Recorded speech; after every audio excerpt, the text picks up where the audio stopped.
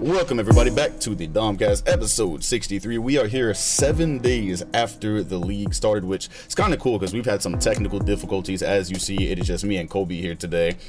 Said podcast is coming out Monday. This one will on video actually be out on Wednesday, but the audio on Spotify and Apple Podcasts will be out on Tuesday, 7 days after the league started. So you know what? I figured we could go ahead and finesse it. We've had a week to look at teams, to look at players, and it has been a hell of a week. Yeah, y'all already know your regular host, Kobe. Say what's up to the people, and we'll go from there. Good, everybody. This podcast I did not even mention last time, and it showed every time I forget. It's on Spotify. It's on Apple Podcasts. So the little stars right there on Spotify, you press rate, helps the show, I think. I don't know. We almost had 1,000 ratings, and after that, I'll never ask you to rate it again because once it goes to 1K, I can't see who's rating it and who's not. So whatever. Just go ahead and help some young brothers out with the 5-star, or don't rate at all. Man, this season has been crazy already. 7 days in, we have plenty to talk about. Before we get into anything, how have you been enjoying it so far? It's been hectic for me because I'm trying to keep up with literally every single thing every single night, and it feels like the season's been going on for months now. But how's it been for you 7 days in thus far? Yeah, I mean, it's been pretty entertaining so far. You got a lot of teams making some noise, like, you know, the Jazz is my favorite team in basketball right now. I never thought I'd be saying that. I ain't say that. I wasn't saying that when Gobert was there, you know what I'm saying? Right. But, you know, you see when they got a big man that, you know, can create something, you know, you see what happens, you know what I'm saying? But the Jazz are just playing phenomenal basketball, moving the ball around, great on both ends of the floor. I'm liking the way the Nuggets are looking as well. Overall, the Celtics do look pretty good. The NBA is in a really good spot, very balanced. Got guys like Donovan Mitchell off to a hot start. John Morant's been going nuts. So, yeah, man, NBA is in a great spot right now. Yeah, after you said I've been, what do you say, cheering for one of my favorite teams in basketball, Utah, everything else blanked out for me right there. No, it's crazy. I guess that'll just take us into our section about what caught our eyes this week, because if you were paying attention to the NBA, the Utah Jazz, that's wild, bro. We're starting off the first podcast talking about Utah Jazz basketball. That's insane. Just so this is out there when people come back to listen to this pod. Remember last year, I don't remember what the Wizards started with, what record they started with in 2020. The 2022 season, but they started off good, and then we never heard about them again. So if the Jazz end up doing what they were supposed to do, just remember, it's the first 4 games, but through those first 4 games, they are 3-1, I believe. And this is a team, like, the players themselves just have nothing to lose. So when you talk about tanking, that's something obviously the front office might want, because then they can get a pick, but the players, they don't want to hear that shit. Another team that we would probably be talking about in terms of this is the San Antonio Spurs, and Devin Vassell, he had a whole quote come out basically saying, don't talk to me about tanking, I don't really want to hear that. We're all professionals, we get paid to do this. And you know, we'll talk about San Antonio a little bit later, but the Utah Jazz, they are out here in these bottom 5 ever jerseys, and these construction site jerseys, just playing good basketball, bro. Lauri Markkanen had a tough night against the Rockets, but the rest of the games is like, I think, the Markkanen that we probably expected when he was playing for the Chicago Bulls. The Vanderbilt getting some center minutes, playing tough on both sides of the ball. Walker Kessler, I'm seeing Kelly Olynyk lob passes to Walker Kessler. They just don't have. They don't have anything. Nobody expected anything from them, so they're like, all right, cool. We're just gonna come out here and hoop. By the way, you know, I'm gonna save that one. I don't even want to ruin it. I'm actually gonna save that one because that's for later in the show. Yeah, Utah has 100% caught both of our eyes, very obvious throughout this season. This isn't necessarily a stock question, but from here in the first week, so 7 days in, what do you expect to happen going forward from here? Do you think this is going to be a thing where the Utah Jazz continue? Because everybody they've beaten so far, like, they're all good teams. Who did they beat this week? They beat the Nuggets, right? They beat the Nuggets in first game. They beat the Nuggets. They beat Timberwolves and the Pelicans. Yeah. And then they played the Rockets tough. So, like, 3 of those teams are good teams. We all had aspirations for those teams, and they played them tough. If it was just some bad teams, it's like, okay, that's kind of inflated. They played good teams. But what do you think? Do you think they will sustain this, or do you think this will be a story we've forgotten about a month from now?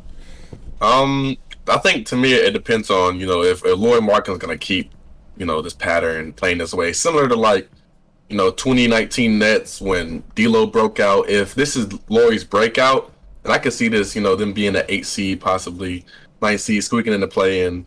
But you look at teams like the Atlanta Magic. Every year they started out like 5-0, 6-0. They started out hot every year and they flame out.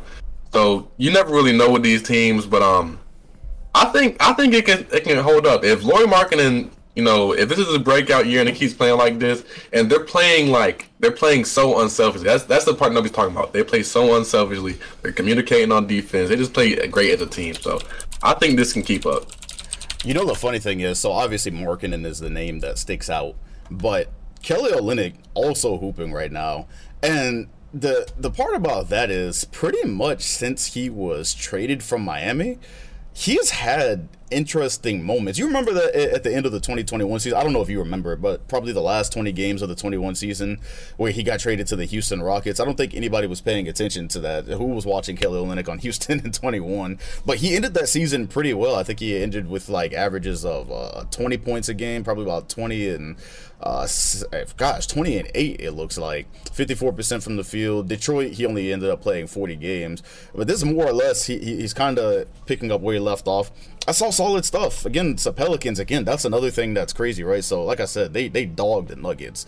When they were playing the Pelicans, they were up most of that game, and I believe it ended up going to OT. They ran some solid stuff at the end of the game to get Kelly Olynyk switched on to CJ McCollum for the game winner there. Possibly the blandest game winner you'll ever seen, but that also has to do with teams over switching, because that happened a couple of times this week. I don't know if that's a phenomenon you pay attention to, but CJ McCollum getting switched on to Kelly Olynyk pretty much costed them the game. We're going to talk about the Lakers and Blazers soon, but Nurkic got switched on to LeBron way too quickly at the end of that game. Almost cost him that dunk that ended up sending that to OT. The switching in the league sometimes is just, even when we talk about the Timberwolves, some of the switching just seems unnecessary. But again, it was solid. That was solid just play calling from Utah. As far as from what I expect, again, 4 games, like I said, we can 100% be here 2 weeks from now and be like, remember when the Jazz were 4-0? I hope that, I'll say this, I would hope, especially because I don't actually want Wembanyama to go to the Jazz, I hope that if they do continue to compete, you don't see a flat-out white flag from the front office where they just have a fire sale near the trade deadline, right? Like, if they're doing good and they end up trading Kelly Olynyk or whoever, right, that's making that team competitive, so they can do worse. I hope that they just kind of let them compete. And at that point, if they were doing good enough by the trade deadline, that's enough games to where you probably wouldn't start tanking at that moment anyways. But yeah, Utah Jazz, for those of y'all listening to this pod, I probably made a promise somewhere in the summer that we weren't going to be speaking of Utah ever, and here we are. They are there's no reason to even look at conferences at the moment. I've been doing it as a joke on Twitter, but yeah, they're 3-1 right now. They are 3-1. The conferences are turned on to their head. Other things that caught our eye this week, for me, I guess I'll go ahead and go because I asked you first.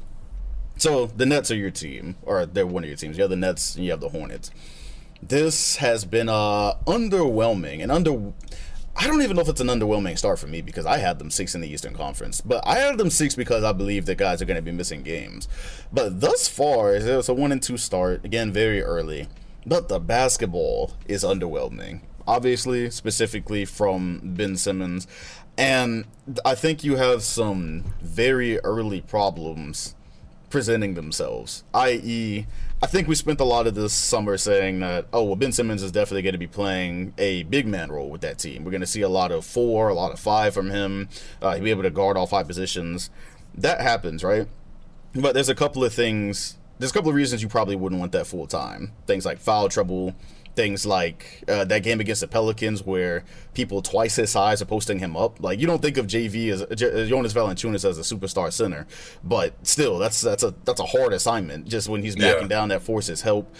So what's been happening, Nash went with the thing that I guess it was just an oversight on my part, wondering if he and Claxton would play together. You see him on the floor with other bigs. You see Simmons on the floor being forced to play with Claxton, who's having an interesting offensive season. We saw that in preseason as well. You see minutes with Day'Ron Sharpe. They're forced into that. Otherwise, they're going to get destroyed on rebounding. and they're going to get to show it on defense, but neither one of those look great so far. That's what caught my eyes.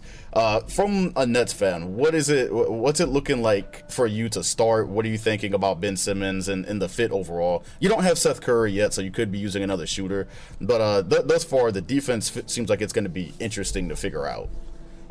Man, bro, the problem is with this team, we've always said you got to outscore. We got to outscore everybody. You know, we're going to have to just score more points on the team, and it's going to be 140 to 141. That's how we're going to win our basketball games. But we can't score. That's the problem. We can't score. Right? We can score, but we have literally an offensive liability in Ben Simmons when he doesn't have to be. By no means does he have to be an offensive liability. It's all in his own head. He's making himself a liability. Fouling out of games, like, just unnecessarily. Man, Katie's going to ask for another trade. And once he does, I'm out of here. I'm not going to lie. I'm going. It was nice, but I'm going. I don't see a world where this team turns it around. The morale seems down already. Ben Simmons can't play the 5, but he also can't play with a 5. I just don't see a world where this team works together. So let's talk about Ben Simmons, because that's one of the reasons that it's just thus far it looks underwhelming. And I say underwhelming because when you see Ben Simmons, Kyrie, and KD on a graphic, you're like, oh, this could be really interesting. And I think they probably will end up figuring some things out. Possibly, if they could get more stops, they probably get out in transition. That's something that could be unlocked there. There's different things you can do with screens and such with those guys. But okay, right now Ben Simmons, through these 3 games, is basically averaging 5 fouls a game. It's a small sample size. I will say in the Grizzlies game, because I wanted to see what type of fouls they were. Was he getting caught in between with all the tests that he has on defense? I would say in the Grizzlies games, there was a lot of fouls that I was just like, I don't really know if. Yeah, it was soft. Yeah. Yeah, there was at least 2 or 3 where I was just going, that's not really the problematic fouls. But nonetheless, he's averaging 5 right now because he is having to set screens. That's where a lot of them came from, was setting screens. I think they were soft fouls, but still, that's something he's going to be asked to do, especially in this new role with them. He is averaging 7 assists, is averaging 6 rebounds, but with the fouling and averaging 6 points a game. And when he is attacking the rim, it's not aggressive. When there is a lane, it's not really aggressive. He made a good pass the other day that seemed like he could have dunked it, but he made a good pass nonetheless. Specifically in the Grizzlies game, one of his turnovers, which he's averaging 4 of, by the way, right now, one of his turnovers was typical Ben Simmons problems, where I think he had the ball on the wing, and I think he was trying to get the ball to Kyrie. And what do you do when Ben Simmons has the ball a certain distance away from the basket? You play off of him. Yeah. And look for he's not looking at the rim. He's looking at shoes, looking to pass. Try to get an overhead pass. That's a steal because you just don't. He commands no respect on that end. So I am interested to see. I still want more of a sample size. I'm not fully giving up on the squad yet. I'm not giving up on anybody. A couple of games through the season, but there's like a lot. They need a lot more from him. I can understand. It's like, with him being with the Nets, it's kind of almost the best and worst thing, right? Because on one hand, you look and say, oh, well, Ben is probably not that number 2 guy that we wanted him to be when he was playing with Joel Embiid. Maybe he's just not going to be that second superstar. But on the other hand, playing with Kyrie and KD almost feels like it absolves him of any real responsibilities, because you can just say, okay, well, those are the 2 guys that need to go get 40. Those are the 2 guys that need to go score. I could just do everything else. And so far, I think that's kind of translated into a lack of aggression. So it is going to be fun to see how they fix it going forward, but man, they have some, like you just said. I think they. Yeah, go ahead.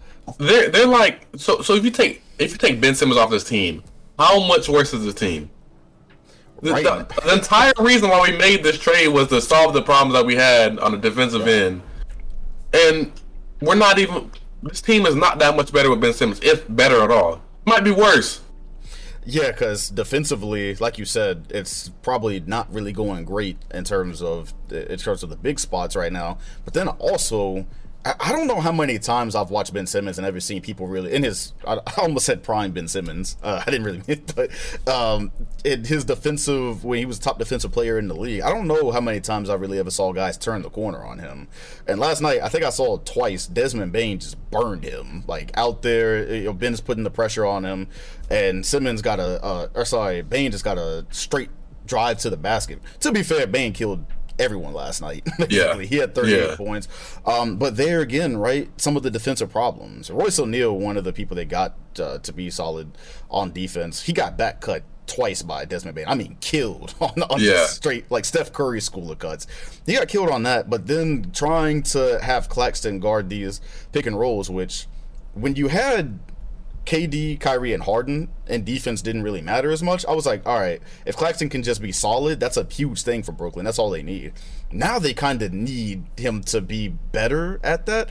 And in the Grizzlies, I counted about 4 open shots in a very small time slot for Bane last night because they essentially had Nick Claxton in drop. And Steven Adams is killing everybody on screens, by the way. Even if he doesn't actually make contact with it, guys are struggling to get around him. And so, Claxton in a drop and then trying to contain that Steven Adams drive, and Desmond Bane was getting wide open for threes. So 3-point shots, getting into the paint. The Nets can score with anybody. KD and Kyrie both had 37 last night, right? I believe 37. Yeah, 37 apiece. Yeah, that's gonna happen. Those two were gonna kill. But like you said, a whole part that Ben Simmons is supposed to bring to this, a little bit more offensive aggression and definitely more defense. Right now, the experiment is absolutely not going great, and it's not even the thing where you just say, "Oh, well, we don't have Seth Curry. Don't judge us right now." Seth Curry doesn't necessarily fix the issues that you got. That's just another. So that's gonna be fun. That's gonna be interesting to watch. They play the Bucks. We will be doing a watch party for the Bucks tomorrow. Jesus, already time is just flying. Yeah, we're gonna be doing, and that's gonna be fun. That's gonna be real fun because Giannis. We already saw him this week. That, speaking of catching your eye, what was that? He scored against the Rockets a cool like 40 something and 20 something minutes, and yeah, he absolutely dogged Houston out. It looked like he was playing with children. But speaking of Houston, had you paid attention at all to Jalen Green? Is that someone that had caught your eye this week at all? Yeah, I watched. Of course, I watched a little bit of the Jazz game last night. Jalen Green's looking pretty solid. I'm a little disappointed in Jabari so far. You know, he's kind of he looks a little bit like a role player right now. He's kind of just very very stagnant in his movement, not really attacking the basket with aggression. You know, most of his points are catch and shoot threes and stuff like that. But overall, Jalen's looking pretty good. KPJ is looking pretty good. Jalen, I think Jalen has the potential to be something great. He just has to figure out the mentality aspect of it, because I seen, for example, last night, like him and Jabari were going at it. Like, I was like, oh my goodness. But yeah, I think Jalen's gonna be pretty solid. Yeah, so Jabari Smith, we have a rookie watch section, so I would definitely probably touch on Jabari. Hasn't been the most impressive rookie, obviously, but at least, a couple of games in, last night was easily his best performance. I believe he had 21-9 to go with a couple of blocks. So, we'll see if he begins to figure it out, because I think there's 2 rookies that are probably standing out from the pack at the moment. As far as Jalen Green, man, I'm excited, because the one thing I wanted to see with Jalen Green after year 1 was how the addition and improvement of that 3-point shot works into his game. He's knocking it down. Yeah. Yes, he already has the first step. We know how quick he is. We know how athletic he is. That wasn't really taking him forward in the first half of last season. So far, 7 attempts per game. Jalen Green is shooting threes at 48%. And for those of y'all who haven't caught any Rockets tape, they aren't just good ball movement, catch and shoot 3. No, he is giving people buckets. I'm talking like side steps, getting to his spot on the 3-point line. If he comes off of a pick and roll, he's able to shoot. He's not afraid to kind of just sidestep if he's created space. That's huge. Already averaging, if I hadn't said 24 points a game. The Rockets obviously aren't expected to win anything this year, but this is why I had Houston stock before I even knew who they were drafting this year. I bought that because I was just going, okay, they're going to be bad for a while. They're going to accumulate talent. And you have Kevin Porter. I'm assuming Eric Gordon will eventually be moved for different pieces or whatever's going to happen with that. He looked like he didn't give a damn about that fight. He did not care. That's something that probably happens with every squad, guys arguing. But yeah, this early and to be between 2 young guys was interesting. Nobody will remember that in 2 weeks unless it becomes a regular occurrence. But yes, Jalen Green caught my eyes. We'll be on Jalen Green watch all year because he's absolutely. That 3 was like the only thing offensively that I think really, really needed a lot of work aside from decision making and all that. You add that, boy, it's about to get scary. Speaking of scary, I guess, man, so many things caught my eye. Like I said, we'll be going to rookie watch a little bit later. So as it pertains to the Pacers, I'm gonna try to stick with Halliburton because so far, just in the first week, my most improved player thing, it's on its head. I had Anthony Edwards, who's not had a great start to the season. We might talk about that a little bit later, but Halliburton is looking crazy. We knew it was going to be good playing with the Pacers. Pick. That was your pick, wasn't it? Yeah, that was my pick. That was your pick. So the thing that's going on with Halliburton. First of all, I've always been happy that he got traded from Sacramento. I wanted to see him and Fox on different teams for very obvious reasons. Now he's got the ball all the time. Malcolm Brogdon isn't even there, so he doesn't have to have possessions where he's standing on the wing or in the corner or whatever. Anyways, the percentage of his shots so far in these 3 games that have been assisted on are way down. You look at his first year in Sacramento, that 52% of his buckets were assisted on. Second year was 37%. It's down to 18% in these first few games. Reese is cooking, and it's weird, right? Because he has. We all know the thing people said about him when he came into the league was that his form wasn't going to translate. It was already translating from catching and shooting, but he's putting the ball on the floor now and somehow getting that off. That's like you see him coming off of screens and shooting from the mid and such. He's had a couple of double doubles. Yeah, Reese caught my eye for obvious reasons. I'm sure he's caught yours too. Yeah, no. Another thing with Reese is his shot creation looked a lot better this year. Like, see him hitting a couple like baseline fades, and I seen him I don't remember who it was, but yeah, somewhere on the wing. Isaiah Stewart. Yeah, somewhere on the wing, bink, step back. I was like, oh my god. Yeah. So yeah, he's definitely looked a lot better this season. For sure. The bag is getting deeper, but also he could do a lot of this as well in previous seasons because he's been able to shoot from distance. The shot has been working since day one. I made a video a couple of games into his career. The shot has been working since day one. It's the control off of pick and rolls and getting the baseline shots, like you said, or even hitting some contested shots that's really getting me. And then we know his distribution game as a point guard I think it's going to be amongst the top in the league right now. Reese, as far as assists per game, I actually don't have that up right now, but I'm pretty sure it's high. He's had 2 or 3. It's high. He's having a lot of assists, and considering the Pacers team that he's playing with, that is very impressive to be having that amount of assists. Because it's not a great team right now. Although he does have a bit of offensive talent to work with, it's not like it's an amazing team or anything. But yes, he's had the floater in his game, so when he comes off a PNR, he's either going to lob a pass to the big man, or he's going to find somebody on the wing, or he's going to float it up. Like the bag is deep. Recently, his first games is averaging basically 10 assists, so 24 and 10 through the first 4 games. Small sample, but I would say this is pretty much expected. The Pacers are not going to win a lot of games, but he is going to get a lot of reps. Mathurin, who we'll be talking about later, is going to get a lot of reps. And right now, it's so hard not to step on the topics we have later, but the Pacers and the Magic, god damn it, whatever. They're basically the only team doing this right. You have your young talent do really well, but you don't win games. That's the key. Because if the Pacers end up with Wembanyama, Mathurin, and Reese, that could get very, very scary. That would be some shit. Insane. That's besides the Pelicans. That would be the dream. But yeah, so Reese is absolutely killing it right now. So I basically, on the flip side of that most improved player conversation, I did mention Ant, who so far has not had a great start to the season.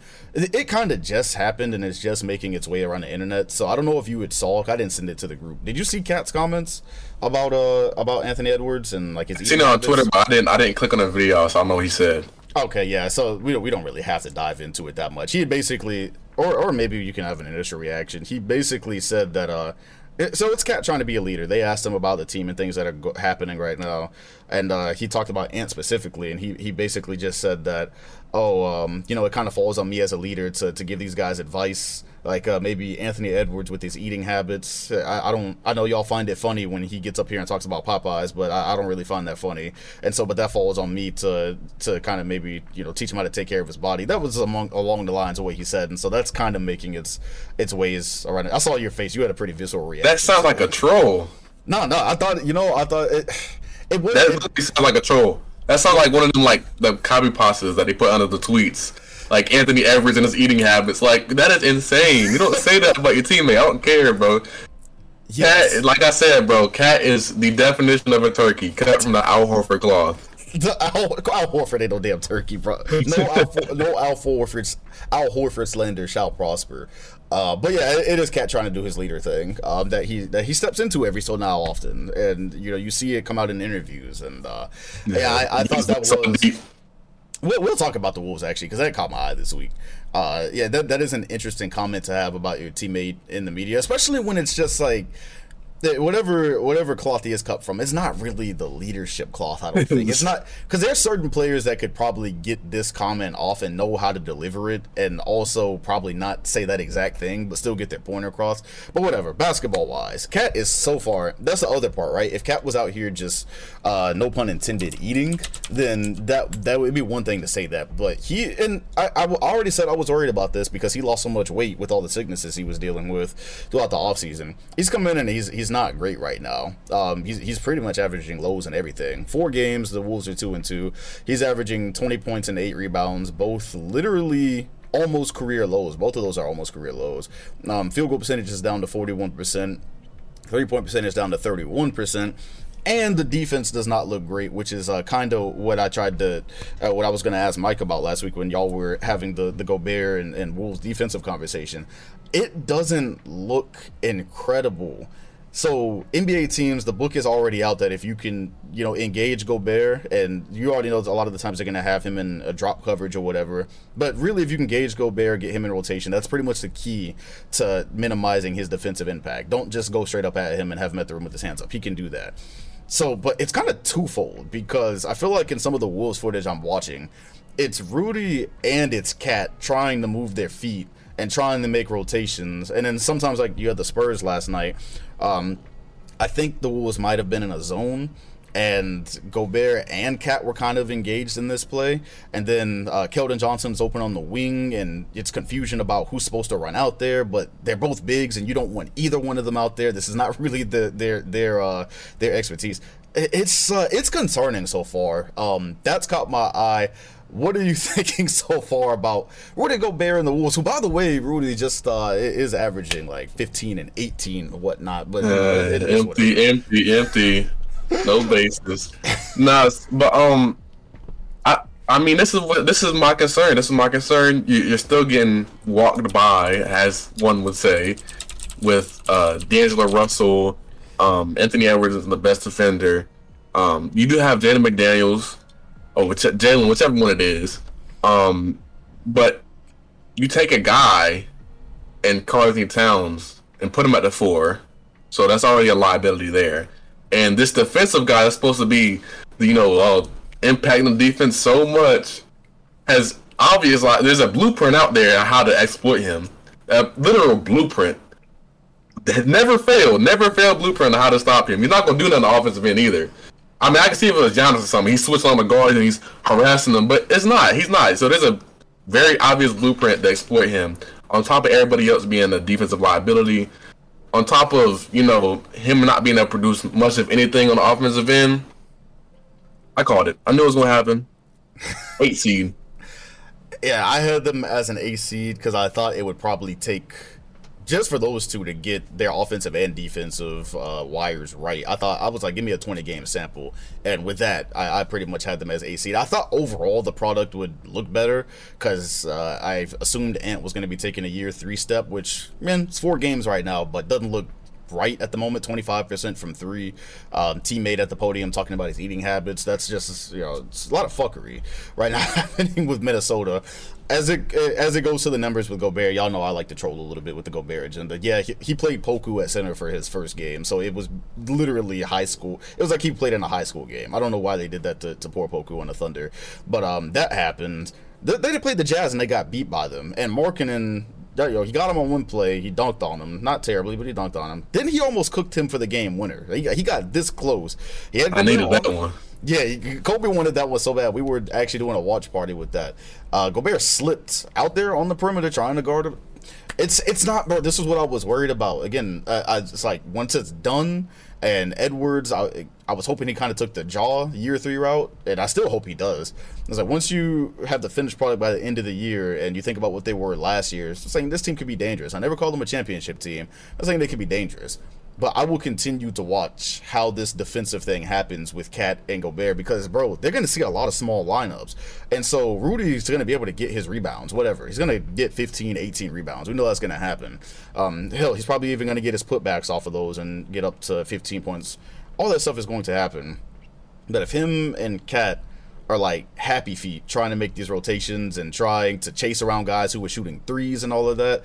Like, that's both of your big men. Normally it's just Rudy. It's like both of your big men. It's not encouraging. So not encouraging start from the Wolves for the first 4 games, but you know, we'll continue to see how it goes and monitor the morale, because that whatever you think about the cat comment, you can at least acknowledge that was a pretty weird moment. That was not the right word choice. Yeah, not at all.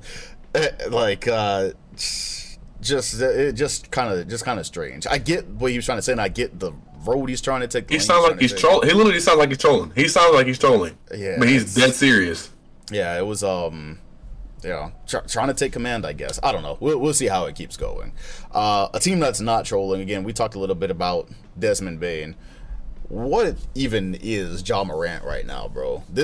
I have a Ja video coming out hopefully at the end of this week for his career type thing, not career recap, but whatever. That's a different story, bro. What is Ja Morant right now? This is wild. Through the first 4 games of the season, I wanted to as a wise man once said, meet Steph Curry with a 40-inch vertical. He is lighting it up right now. He is lighting it up. Insane jump, bro. His shooting is insane right now. Ja Morant is averaging 35 points a game through 4. I could read his game lines, but just know that his game logs look like video game numbers right now. You can pretty much attain that through that average alone. But 35 points, 4 rebounds, 7 assists, 3-point percentage at 5 attempts per game is at 60%. Once again, and field goal percentage at 54%. These are not just catch and shoot threes. These are, I'm giving you a bucket if you fall asleep threes. As in, you might be afraid of my drive, but here I am coming off of this screen. There's a little bit of space, I'm letting that go. I wanted to see that for Jalen. Any player that has crazy athleticism, I want to see that develop. With Ja, that is the biggest thing. I probably number 2 on my list was, outside of him having a floater, I wanted to see maybe some legit mid-range work, just because of what happened in that Grizzlies series, and how effectively the Grizzlies were able to, in the Timberwolves series, and how effective the Timberwolves were at keeping him without 2 feet in the paint. Basically, he could not get 2 feet in the paint most of that series. He was effective in the Warriors when the defense changed, but I thought the Timberwolves had that on lock. So I had been saying that all throughout the season, really. What did he shoot last year from 3? 34%, so it's pretty average. I was like, he needs to be good at that off the dribble. He is killing that right now. His drives and his finishes somehow seem even better at the moment. This is basically what I hoped we would have seen if Derrick Rose hadn't torn his ACL. This is like the progression I would have liked to keep seeing. The jump shot get way better. Him just putting all parts of his game together. And it's way too early to be talking about MVPs. But I did mention last week I thought we were going to hear his name out there for sure, just because they don't have Jared Jackson. That's the defensive backbone. And so the big thing is, like, how does Memphis hold up without that? And oh gosh, they had to play without Dylan Brooks for a minute too, which may be a plus depending on how you look at it. But still, they had 2 guys a lot of y'all probably wouldn't recognize out there in the starting lineup for these games. So Ja is set up. That narrative was already there for him with the MVP. But absolutely killing it so far. Memphis at the moment is one of those teams that's up there as well. They're 3-1, so they're not missing a beat. Yeah, Ja caught my eye by far, and that's always must-see TV. That was must-see TV last season. He's my MVP right now, easily. If there was a race at the moment, he's absolutely leading it, and that can just go right in line with the Sixers, actually, because my MVP pick this year was Embiid. He did put 40 on the Spurs in a loss. That's one of the teams the Spurs, one of the few teams that the Spurs have beaten so far, and yeah, I had it typed down here as Sixers. What you doing? Because they picked up their win against Indiana, but they have not looked good to start this season. I had them as a 4th seed. I believe you and Mike both were a bit lower on them. Unless you had, I look at. See, I think I had them higher, bro. I don't know why I did. Yeah, I think you had them 3rd. Philly, I know what I think about them. What have you thought about them in this pretty slow start that they've had? Which again they might erase, but thus far, what had been the thoughts that you accumulated throughout the first 7 days of Sixers basketball? They really cannot, they just can't defend. They just simply can't defend. They are relying on really 1 to 2 guys outside of Embiid, like D'Anthony Melton and PJ Tucker. They're relying on them to defend. And PJ Tucker's he's old, very old. So, and on the offensive end, what's it called? Joel Embiid has looked awful. Not awful, but he hasn't not looked himself at all. Like he has, I mean, he had a 40-point game, but he's getting the ball way too high. He's not getting it low enough. He's settling in for a lot of turnaround fadeaways. Harden looks okay, but I mean, if he's gonna score 30, he's also gonna give up 40. So I mean, I don't really see a world where this team turns it around and wins the championship, especially considering you got Doc Rivers coaching that team. I seen this coming. I don't know why I had him at third because I feel like the Sixers are one of those teams you look at them and you're like, okay, they're okay, but you know they're not going to win a championship. Like they're just not. They just don't have it. They don't have the dog. They have no dog. They're not going to win a championship. They can't defend. I would definitely plant my flag that I don't believe they're going to win a championship this year. I never really thought that. I will keep my fourth prediction, just because I think they can be a better regular season team. But as far as being a championship team, in this first week, they have very clear flaws that I don't think just get fixed by playing better basketball. So, like, number one, first of all, thank God they have PJ Tucker, because if that's the one option that they have right now in terms of, and it's not even really that great of an option to be your only option. But for instance, in that Celtics game, Tatum cooked, but they had him on Tatum. If you don't have him on Tatum, who else are you giving a chance? Because they're not playing Matisse Thybulle. Matisse Thybulle through the first, and I don't believe he played in the, let me just make sure, I don't believe he played in the Pacers game either. I don't know if he's seen a minute of action. Yeah, he played 2 minutes. So he played 2 minutes in the Pacers game. Matisse Thybulle's in the doghouse right now. Yeah, that's your defender. But yeah, in the playoffs, we already know he's a decoy. And guys are going to be playing you 4 on 5. So Doc is going to make him earn those minutes at some point. That's what he said. Said he'll have a chance at some point. But so there goes one of your only other wing defenders. That's problem number one. Number two, the part with Harden, we all know Harden's not a good defender. But to this, especially in that Celtics game, in that first game, it was flat out insulting. The one iota of Harden defense you get always is like that low post. If somebody tries to back him down, he can hold that down a little bit. But everything else is so bad, bro. He's gonna get beat off the dribble. Off ball, he is sleep. What game did they lose because he and Embiid? What close game was that the other day? It was a close game, and Harden got cut because he was asleep. He was looking in the paint. Dude cut right behind him and tied the game. It's slipping my mind right now. I think he called Embiid to rotate there, but either way, he was not looking whatsoever. He had Grayson Allen, the Bucks. There you go. Fuck, it was the Bucks. Yeah, Grayson Allen hit him on a mean cut. That was kind of on him and Embiid. But yeah, so we already know. I'm beating a dead horse talking about Harden's defense. It's not good. But aside from that Pacers game, Embiid, and that's the Pacers again. Embiid's defense has not been good either so far. He is lacking a lot of energy, like you said. Aside from that 40-point game against San Antonio, that was a perfect point. Caught the ball very far from where he should be catching it in that Boston game. And it seems like the Celtics were able to successfully defend him as a small team. They would show him. Hope my camera didn't cut off. We should be good. Yeah, they were able to show him bodies and show him that, hey, help is coming, and he just kind of got it, and he either settled for a jump shot or he passed it away. Didn't even bother trying to collapse the defense in, which kind of seems like a thing that you would do, but to the Celtics' credit in that game when their defense, at least the scheme was pretty solid, and keeping it from being effective. He's been short on a lot of his jumpers that normally go. So offensively, those were things that I hope he'll figure out. I had him as MVP. I hope he'll figure those out. But offensively, it hadn't looked great for a lot of the week. But defensively, also in space, he had been lost quite a bit as well. Very low effort, low energy on that end, late on rotating to certain places, and overall just not being the two-way superstar you would expect. So we've seen guys play themselves into shape throughout seasons. Luka is an example of that. We'll see how far it goes with Harden, with Embiid. But yeah, so that's another problem. And then final one is the bench. I think the bench has had a good game for the Sixers so far. Would you look at Philly's bench? Oh, that's one of the other problems. Besides, because I have one more after that. When you look at Philly's bench, where do you get production here? Like, yeah, D'Anthony Melton, and I guess you hope Daniel House hits some shots. And then, I mean, other than that, I mean, it's gonna have to be Maxey with a lot of that unit. Yeah, or Maxey or Harden. Yeah, But basically. on top of that, even if it is Maxi, I'm not sure how confident I am in Maxi's half court creation. So you haven't been impressed with that throughout the week? Yeah, yeah. Like Maxi, a lot of his buckets are just getting out transition, fast break buckets. I mean, he can score in the half court for sure, but there's definitely a step that he needs to take.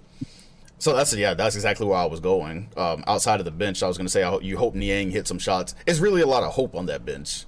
It's hopes and prayers right now for who's scoring.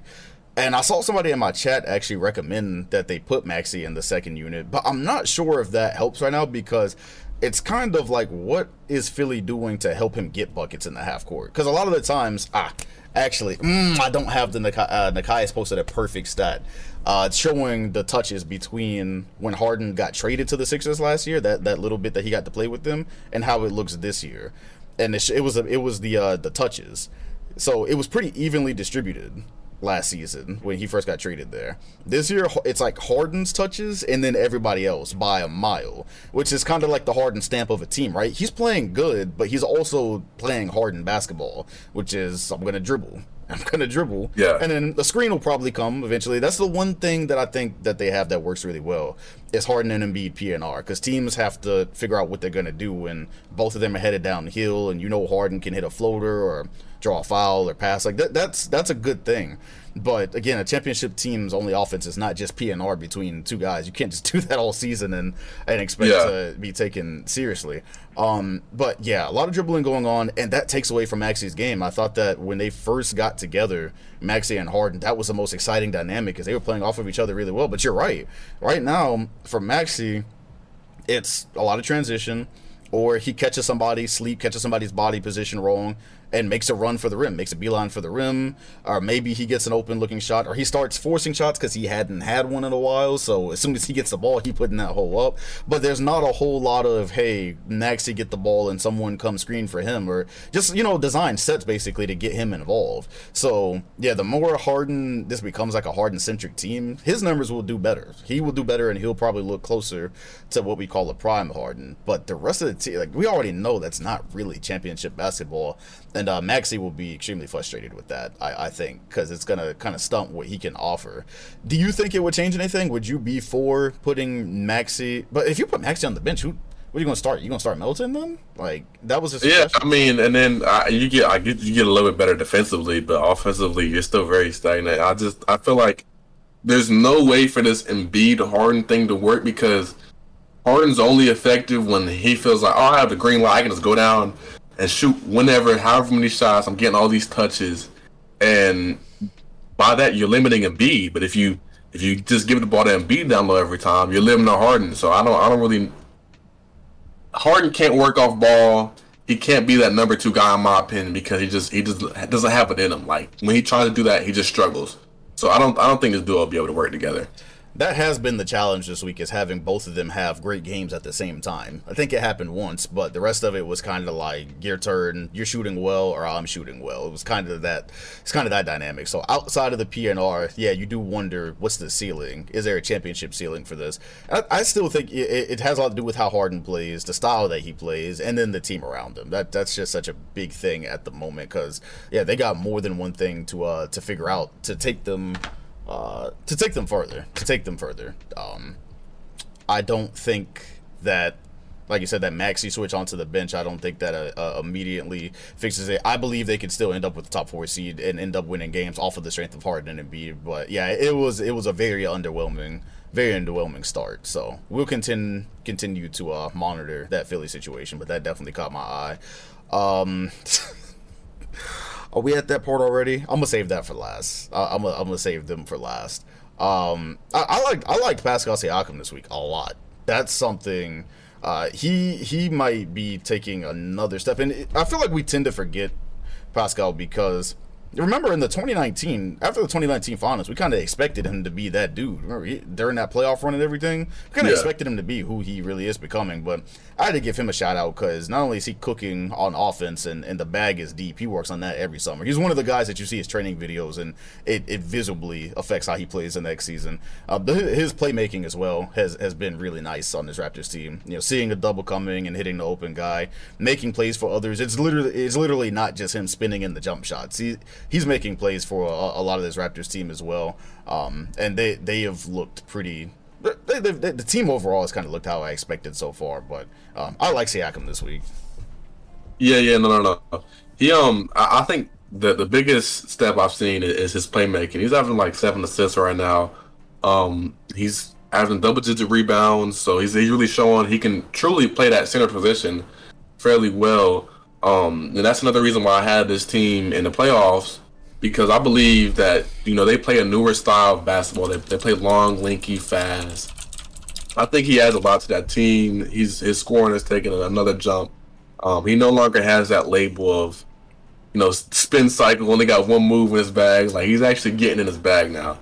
So I'm really impressed with Siakam so far.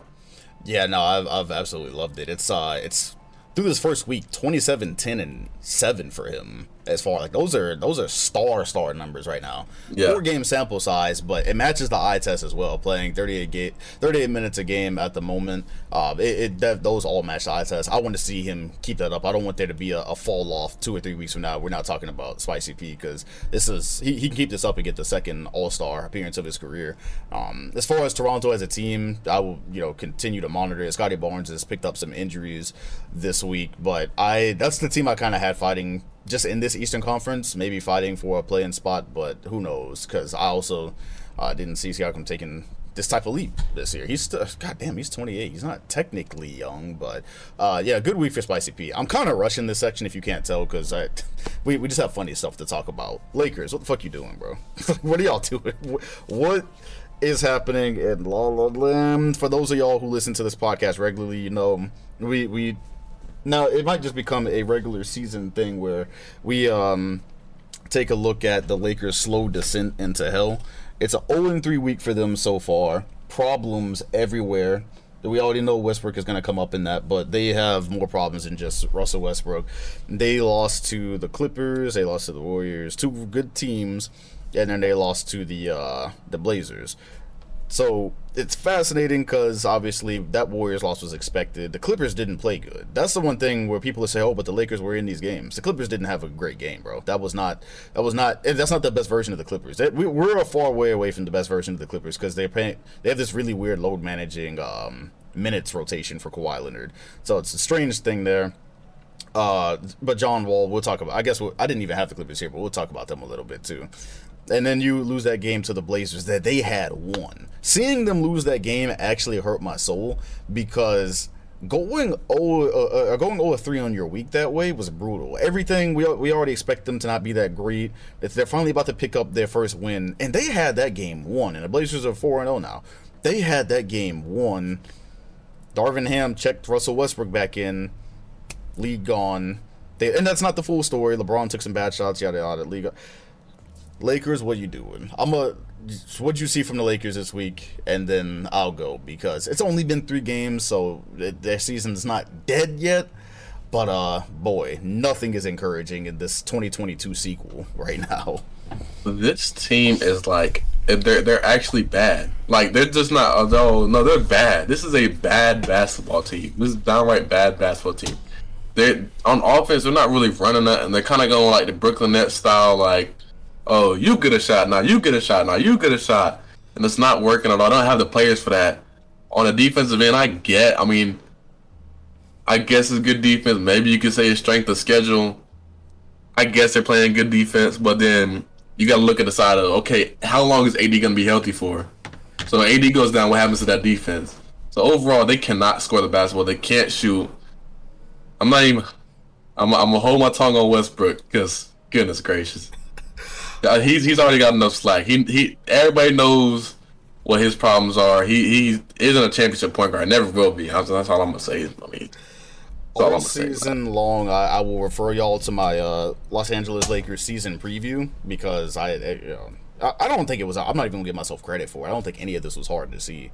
I looked at their roster and I said, "What the hell is this around LeBron and AD? It's terrible. It's a lot of guys who do things that don't really matter around LeBron and AD because whatever they do, they don't hit shots." And so there's that. That's the very obvious part. Top defensive rated, as far as last night anyways, they were the top defensive rated team in the league right now. AD, to be fair, after he slipped and busted his back and could barely walk, he has been playing good defense. He had about 6 blocks in that Blazers game. He won that game for them. Like the game in the second half, he won that Blazers game for them, and then they lost it. So I know how he was mad because he started taking over on both sides of the ball. The Blazers, they don't have Gary Payton yet, but I don't think their defense is necessarily like impressive or good right now. But that's a different. We'll be talking about them. So there's that. LeBron James, there is a conversation to be had there because he did start LeBroning at the end of that Blazers game. But to start the season, and again, the team doesn't really fit and there's not a lot of space.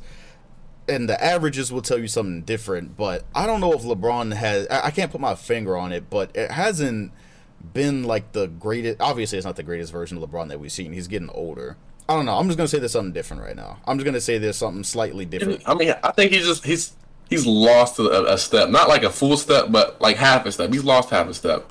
Because he did get toasted on that last play when Jeremy Grant was the one who tied the game. Just beat drove middle on him. Yeah, easy with no resistance, just easy. Yeah. And I think there's a couple of offensive possessions where Braun, also he was part of winning that game with the Blazers. He did the one thing Braun is going to do. He's still going to run into the middle of your chest and get an and one. Like that's happening.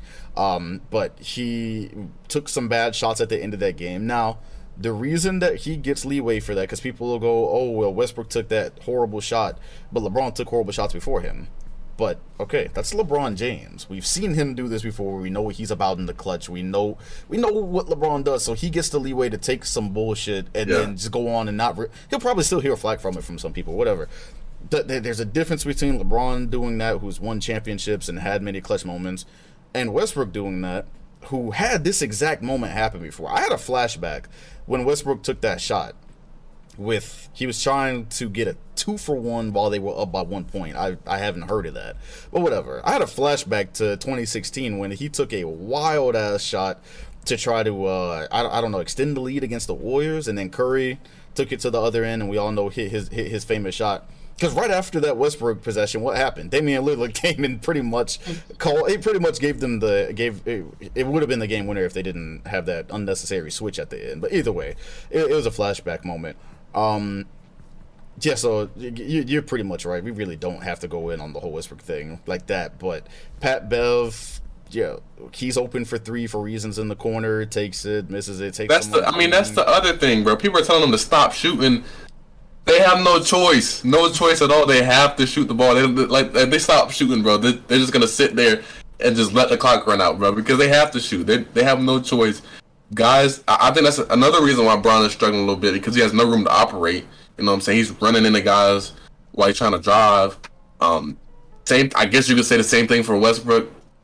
I don't know, man. They can't shoot the ball. That's the major problem. But with Russ, it comes like, bro, when he took that shot at the end of the game, I actually question whether he's throwing for his top because he doesn't want to be.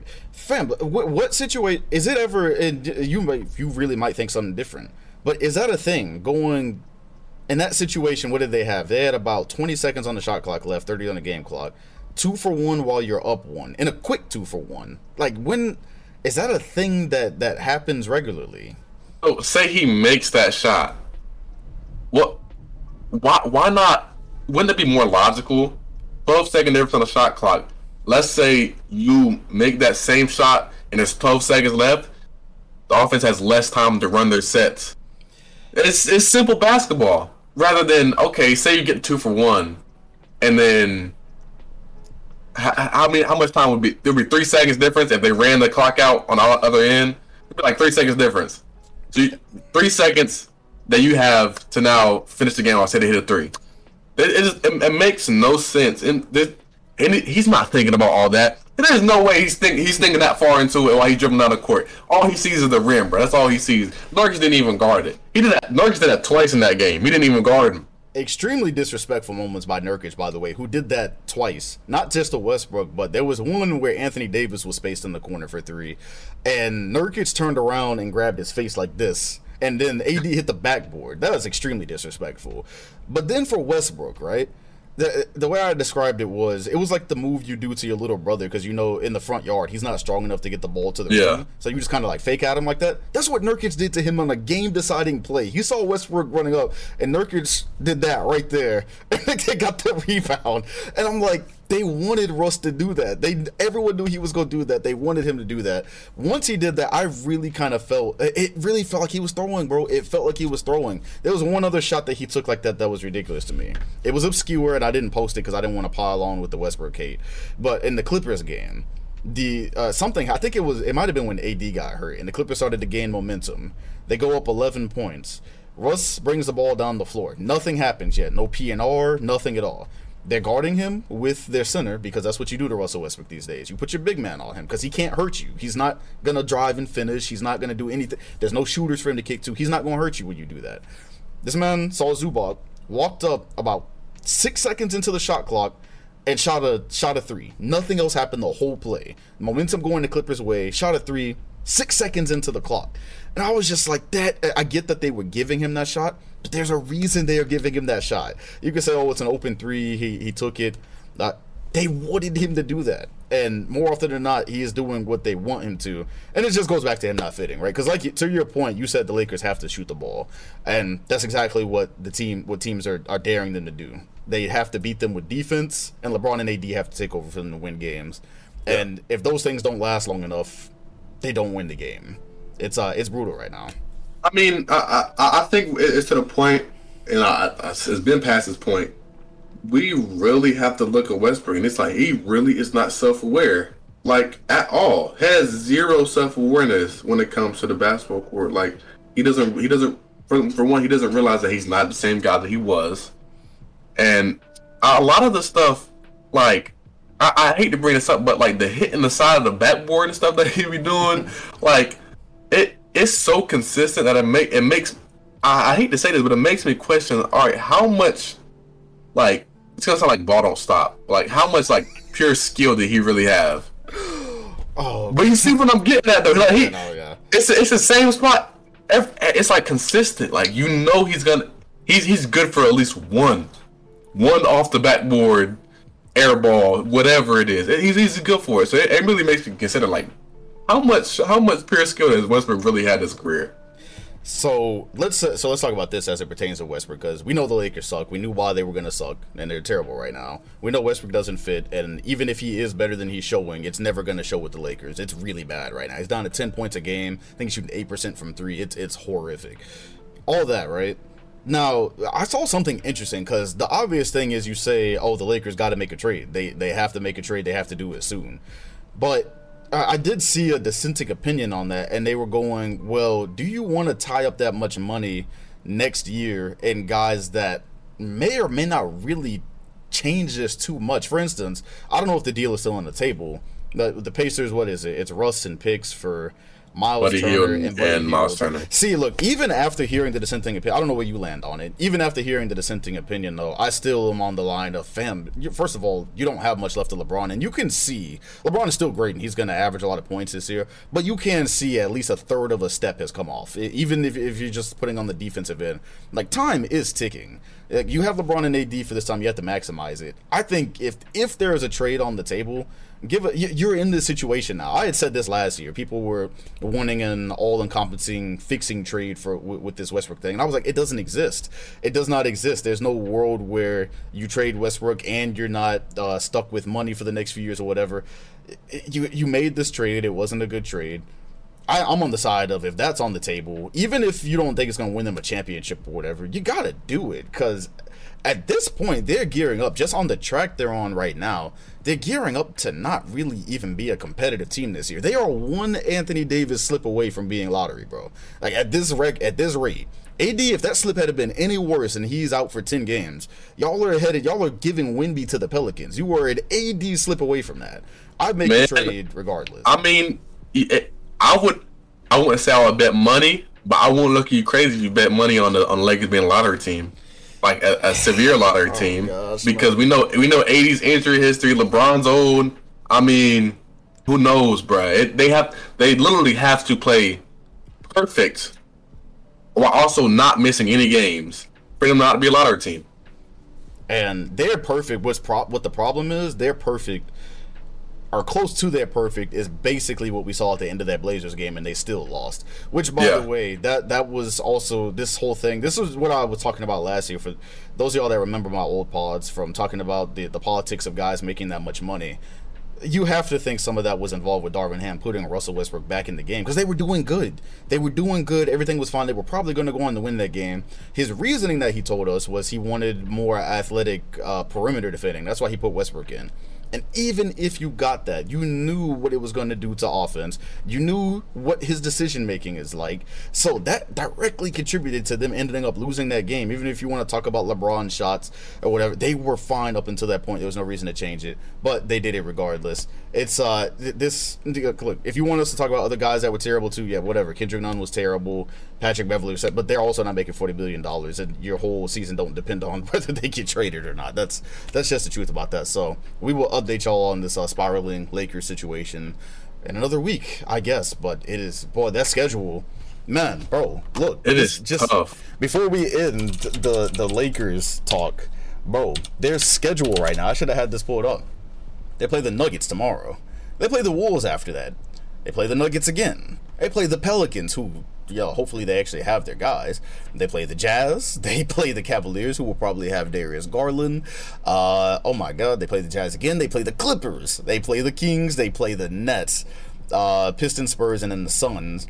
So if you want to say like maybe the Timberwolves will not be good enough, or the Nuggets, which version of the Nuggets you get, or if the Pelicans are healthy, they need a lot of things to go their way right now, or else they could end up maybe beating the Jazz once through this stretch. Like a lot of things have to change. But hey, you know what? Build on your defense. That's all I got to say for the Lakers. Keep leaning on the defense and hope LeBron and AD can win you some games because it's not great right now. Rookie watch. This class is going to be ridiculous. What are you thinking of the rook so far? Who has caught your eyes there? It's close, but I say most impressive got to be Benedict Mathurin. That's so nice. No question, because we expected Paulo to come in and be ready, but Benedict, he came in, great rebounder, by the way. He's having a great rebounder numbers. I mean, overall, he looks phenomenal, bro. Like, he looks ready. Like, he's not just like catching and shooting. These are tough buckets he's getting. He's bullying people. Paulo looks very good too, though. Paulo's looking phenomenal as well. Here's the thing about Paulo.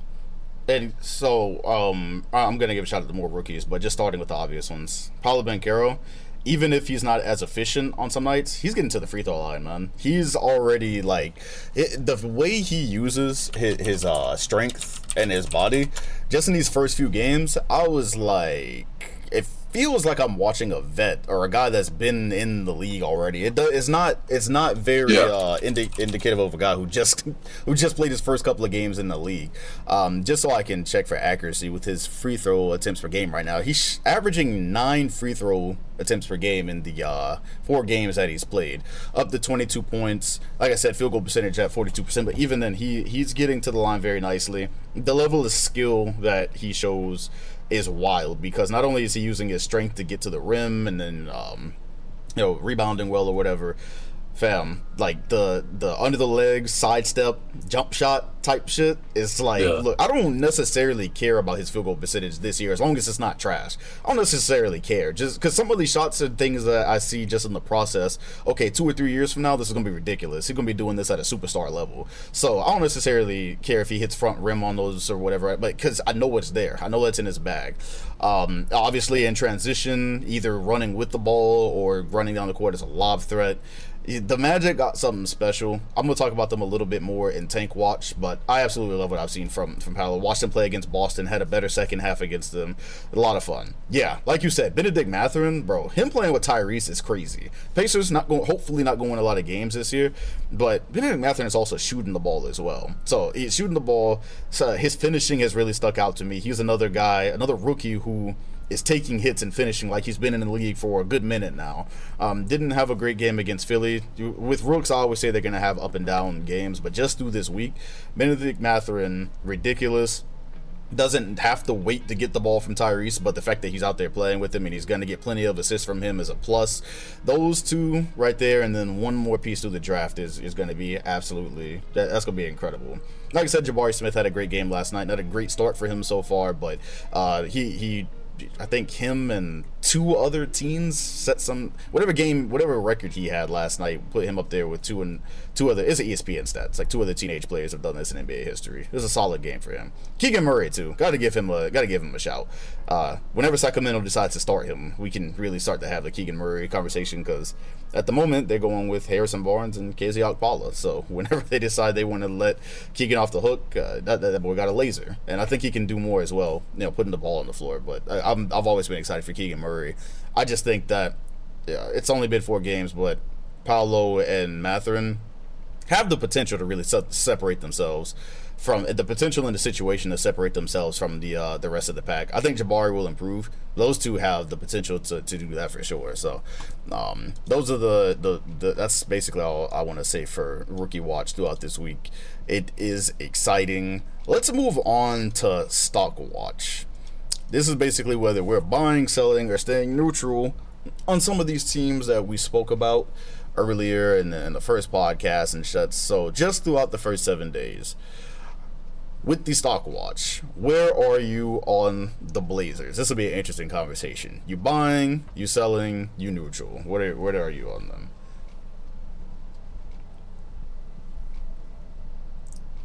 Go ahead. I'll buy. You gonna buy?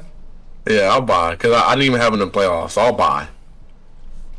The Blazers I like what they got going on over there. There's a few young guys, Shed and Sharp as well. Anthony Simons, they're coming up.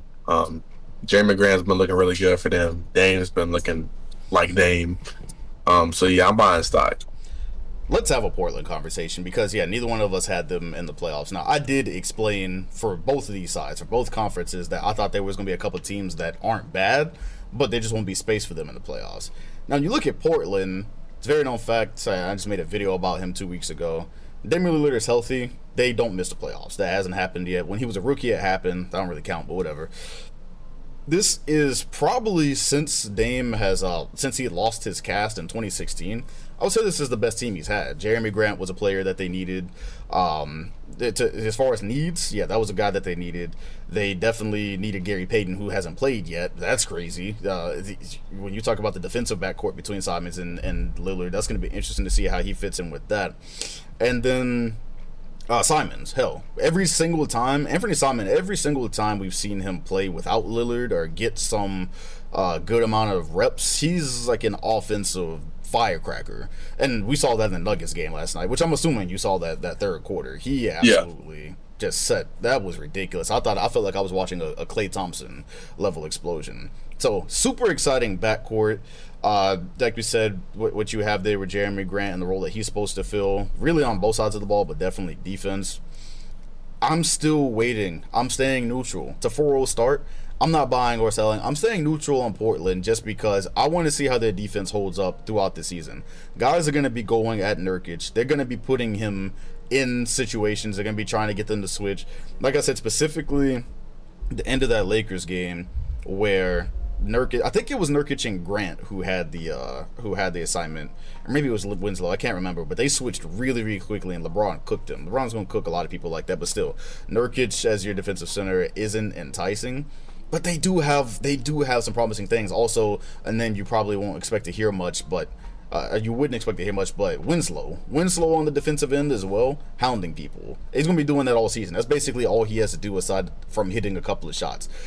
He comes in, does a job. Nasir Little comes in, does a job. This is probably one of the better Blazers teams that they've had.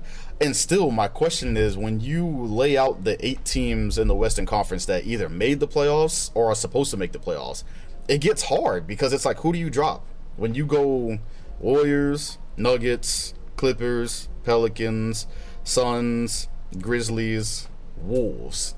It's like one of those teams for Portland to make it would have to drop. And so I think, what name out of those would you think is dropping? I think It feels like everyone probably has the same answer on this one. The Wolves. Yeah, everyone. If there were a team to drop, especially just with the way things looked, it would be the Wolves. But if the Wolves figure it out and they get better, like none of those other teams. Did I even name the Mavericks? Did I name the Mavs? I don't even know if I named them. Did I? You say that? Yo, this shows you how competitive it is, bro. Yeah, it's crazy. Not only the Mavs, but it's crazy to say it, the Jazz and the Blazers. Those are three teams right there that could potentially be competing in the play-in. That is insane. Like the Kings. If the Jazz kept it up, the Kings will, even though they haven't played well, or even though they haven't won games, they've been competitive in some of these. De'Aaron Fox has been playing very well. They'll probably be competitive. I'm hoping they'll be competitive after trading Halliburton for Sabonis. The Spurs are a team we haven't talked about. If them and the Jazz are like the two wild cards, those are like the if teams. If they keep it up, those are possibly teams that you're looking at. It's ridiculous, bro. It's a ridiculous conference, and a team would have to drop. So. I'm going to say, anyways, I'm staying neutral on the Blazers, but I will concede they look really good. Dame did not lose a step. His first game, he missed a lot of shots that we know Dame can make, and it didn't look good. Then he had 2 straight 40-point games. Last night, I believe he had something like 30. And him and Simon's going to be very fun to watch. But let me continue to get Blazers games on the slate. It's a nice start for them. The Blazers have had good seasons before. Let's just wait and see what happens, because a team is going to have to either get injured in this conference or they're going to have to fall off. For some of these teams to slip into the playoffs, a lot is going to have to happen. So we're just going to wait and see. I'm saying neutral on the Blazers, though. I should buy. I'm saying neutral at the moment. Are you buying, selling, or are you neutral on the Miami Heat? I'm selling. I was selling before the season even started. You sure was. Yeah, I was definitely selling. So we've had 2 Biscayne Biyombo appearances so far. He's had a couple of good games, but Bam Adebayo, it's not been exactly what I wanted coming into this season. Jimmy Butler is doing what he does. Caleb Martin already got suspended once. Tyler Hero, this is the interesting thing about them, right? And I would say for the first week, I would just call it solid. But Tyler Hero is going to see a lot, and I mean a lot of reps on defense this year, especially because he wants to be a starter too. He wants to be a full-time starter. He's going to see a lot of people trying to hunt him, even if he does solid. Say he's a solid defender halfway through the season and he keeps it. They are going to be putting him to work the entire season. So I want to see how that translates and what that, if that affects his offensive game, because he's going to be getting tested the entire time. We know that the PJ Tucker, I said, even though that wasn't that's not a savior for the Sixers, I still think that's a loss for Miami. And Kyle Lowry is still not doing good. He spent a lot of last year injured. But right now, it's not looking great at all for him. So, let's say anybody who out there is trying to propose a Westbrook for Kyle Lowry trade, shut up. You don't know ball. That is awful. That is an awful idea. Neither team gets better. Goodness gracious. I saw that tweet, and I just asked, why would Russell Westbrook fit on the Miami Heat? I saw that. The Lakers get better. The Lakers do get better, I guess. But oh my God. I saw that tweet and I was just like, I assumed it was for engagement. And not even trying to be snarky. What does that do? Bam, Jimmy, and Westbrook walk into a bar. Like, whatever, man. Like, y'all are gonna a lot of bricks. Are y'all gonna play Strus and Tyler Hero on the wings and or the other 2 spots and just hope they hit every shot? I don't know, fam. Whatever. So yeah, I had the Heat at number 2. Just on the first week, I'm not selling a lot. I'm gonna sell a little bit though, because I'm not encouraged by the direction. The general direction right now. I would say that I'm not encouraged by. Brooklyn Nets, buying, selling, neutral. Consider I might have them at the 2 seed. No, the 1 seed. I'm at the 1 seed. I have to sell. I have no choice but to sell. I'm not selling hard though. I'm not completely giving up, but I'm lowering my expectations a little bit. I'm seeing some of the problems. Like, they were looking fine preseason, and then that's why it's the preseason, So I'm going to stay neutral. I'm staying neutral on the Nets. I had them as a 6 seed. It's happening for different reasons so far. Just this week, they look more or less what I expected, but for different reasons, I would say. Or if they do end up near the back of the Eastern Conferences for different reasons. But I would say neutral at the moment. It's just not necessarily a team that It was really just kind of waiting to see what the Ben Simmons dynamic looked like. I went with them at the back, but I was waiting. Okay, does the Ben Simmons thing turn out great? Does it fit like hand in glove? So far, it's not gone even good right now. But I'll still stay neutral because I could see Kyrie and KD if they play, if they stay there, if they stay playing. See them finessing enough games to be decent in the regular season. Are you buying, selling, or neutral on Anthony Davis? So not a team, on a player, because that's somebody we had a lot of conversation coming into this season. Neutral only because of injuries. If assuming all perfect health, I'll probably buy. I'd buy. I like the way he's looked so far. He's definitely taking a step up, but his scoring the ball outside of 5 feet has been a struggle for him. But I'd buy. I'm going to buy a little bit just because I like what I've seen effort-wise on defense. So that's what I was wondering. Him coming back, barely playing over these last seasons and always getting hurt. I'm wondering, does the defense take a step back? And at least to this point, I've seen the willingness. But I would say, so the willingness has been there on defense, and they had him at the 5, so I like that. Want to see what the shooting looks like. Obviously, you always want to see that with AD. But fam, he's got to set screens, dog. Like if he's got to set actual screens. Because if you were to go look at all possessions, just for these last 7 days of Anthony Davis setting screens, he will walk up and do the motion. It's like a video game. He will do the motion and make no type of contact. He wants to slip every time. That's what all he wants to do is slip. Every time, and I'm like, bro, you gotta make contact on these, man. Like even in the game I was looking at with Memphis yesterday, like Steven Adams, even if they weren't making contact, it still was giving those brick wall vibes basically when he was setting the screens, or if they did make contact, guys were having trouble getting around him, and it was basically tearing up the Nets defense. AD's not as big or as wide as him, but still, fam, they're, as a big man, and especially as somebody who's playing the 5 now, there's got to be some effort on that side. But again, just from him coming back and being so far, I would say one of the bright spots for the Lakers right now. I'm gonna buy a little bit on AD for the time being. That's all I had. That's all I have for Stock Watch. Rapid fire. I only had one thing here. Not sure if you have anything or not, but this is less rapid fire. This is almost trivia. I'm tripping. I had rapid fire and trivia here, then I kind of combined it. Whatever. Anyways. One player in the league right now takes over 3 3-pointers a game and shoots over 75%. Can you guess who that is in this small sample size of a week? Okay, so I'm not gonna go with somebody who's like a Steph Curry, Klay Thompson, one of those guys, because they take too many shots to be that efficient.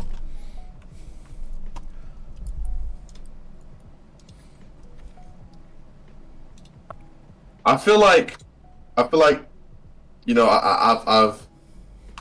looking at this team heavy. So I have done a numbers check, but I don't know if he has attempts. But I know one guy that is lighting it up at that rate. Is it Kelly, or does Kelly not make enough attempts? Ain't no way you didn't Google that. It ain't no fucking way you didn't Google that. Look, Kelly who? Kelly who? Kelly Olynyk, because look, I've been heavy on the Jazz. I've been real heavy on the Jazz. So I've been looking into their stats and stuff like that. You know what I'm saying? I looked at Kelly. I was like, oh my god, he's lighting up. That's the only guy I can remember even looking and being like, he's lighting up. That makes me sick. I didn't think there was a chance in hell you were gonna get that. It is Kelly Olynyk. It is. I didn't know he had the attempts. I almost wasn't gonna guess, but I was gonna guess somebody else. Kelly is averaging 16 points a game right now, shooting 61% from the field. This is 4 games, but still. 61% from the field, 79% from 3 on 3.5 attempts per game. So obviously it's first week, just having a little bit of fun with it, but still though, that's a wild. I was gonna guess Ja, because Ja's been lighting up, but I don't know. I feel like Ja, he takes so many shots to be able to be that efficient. That's great. Okay, I'm gonna have to do a harder one next year. I will move on to Tank Watch if you don't have anything for that section. So what do you mean by Tank Watch? Like who's gonna be taking? Yeah, pretty much looking at how the supposed to be tanking teams are doing. Just probably a few words on that. No. So obviously, what I'm saying, Utah, I'm a Utah guy. You know what I'm saying? That's shameless. Absolutely shameless. The Pistons are really fun. The Pistons are looking really fun. I Oh yeah, love watching them We didn't play. talk about Jaden Ivey, not even in the rookie section. Bro, I love what I'm seeing from Jaden Ivey. Just, Yeah, I think there's definitely. I can't wait to see how his decision making progresses because I've seen some, and maybe you could just call it taking a chance, but there's definitely some risky passes, leaving the feet to make a pass. But I see the idea, and he gets out there in transition, fearless on the finishing. I guess the whole thing would just be how him and Cade make it work, how they can both be efficient yeah. at their games.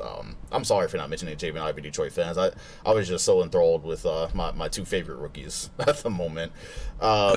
As far as tank watch goes, how about the Los Angeles Lakers? No, the Magic are the only team doing this right now. They're 0-4. Talked about them a little bit earlier. They're doing this right. They are just playing with random lineups, letting guys go play basketball. Bol just had his best game of his career probably last night, and I saw a lot of things. Saw him in transition, bringing in Euro steps, blocking shots, and it's great because so let Paolo do things and figure out his game, his NBA game.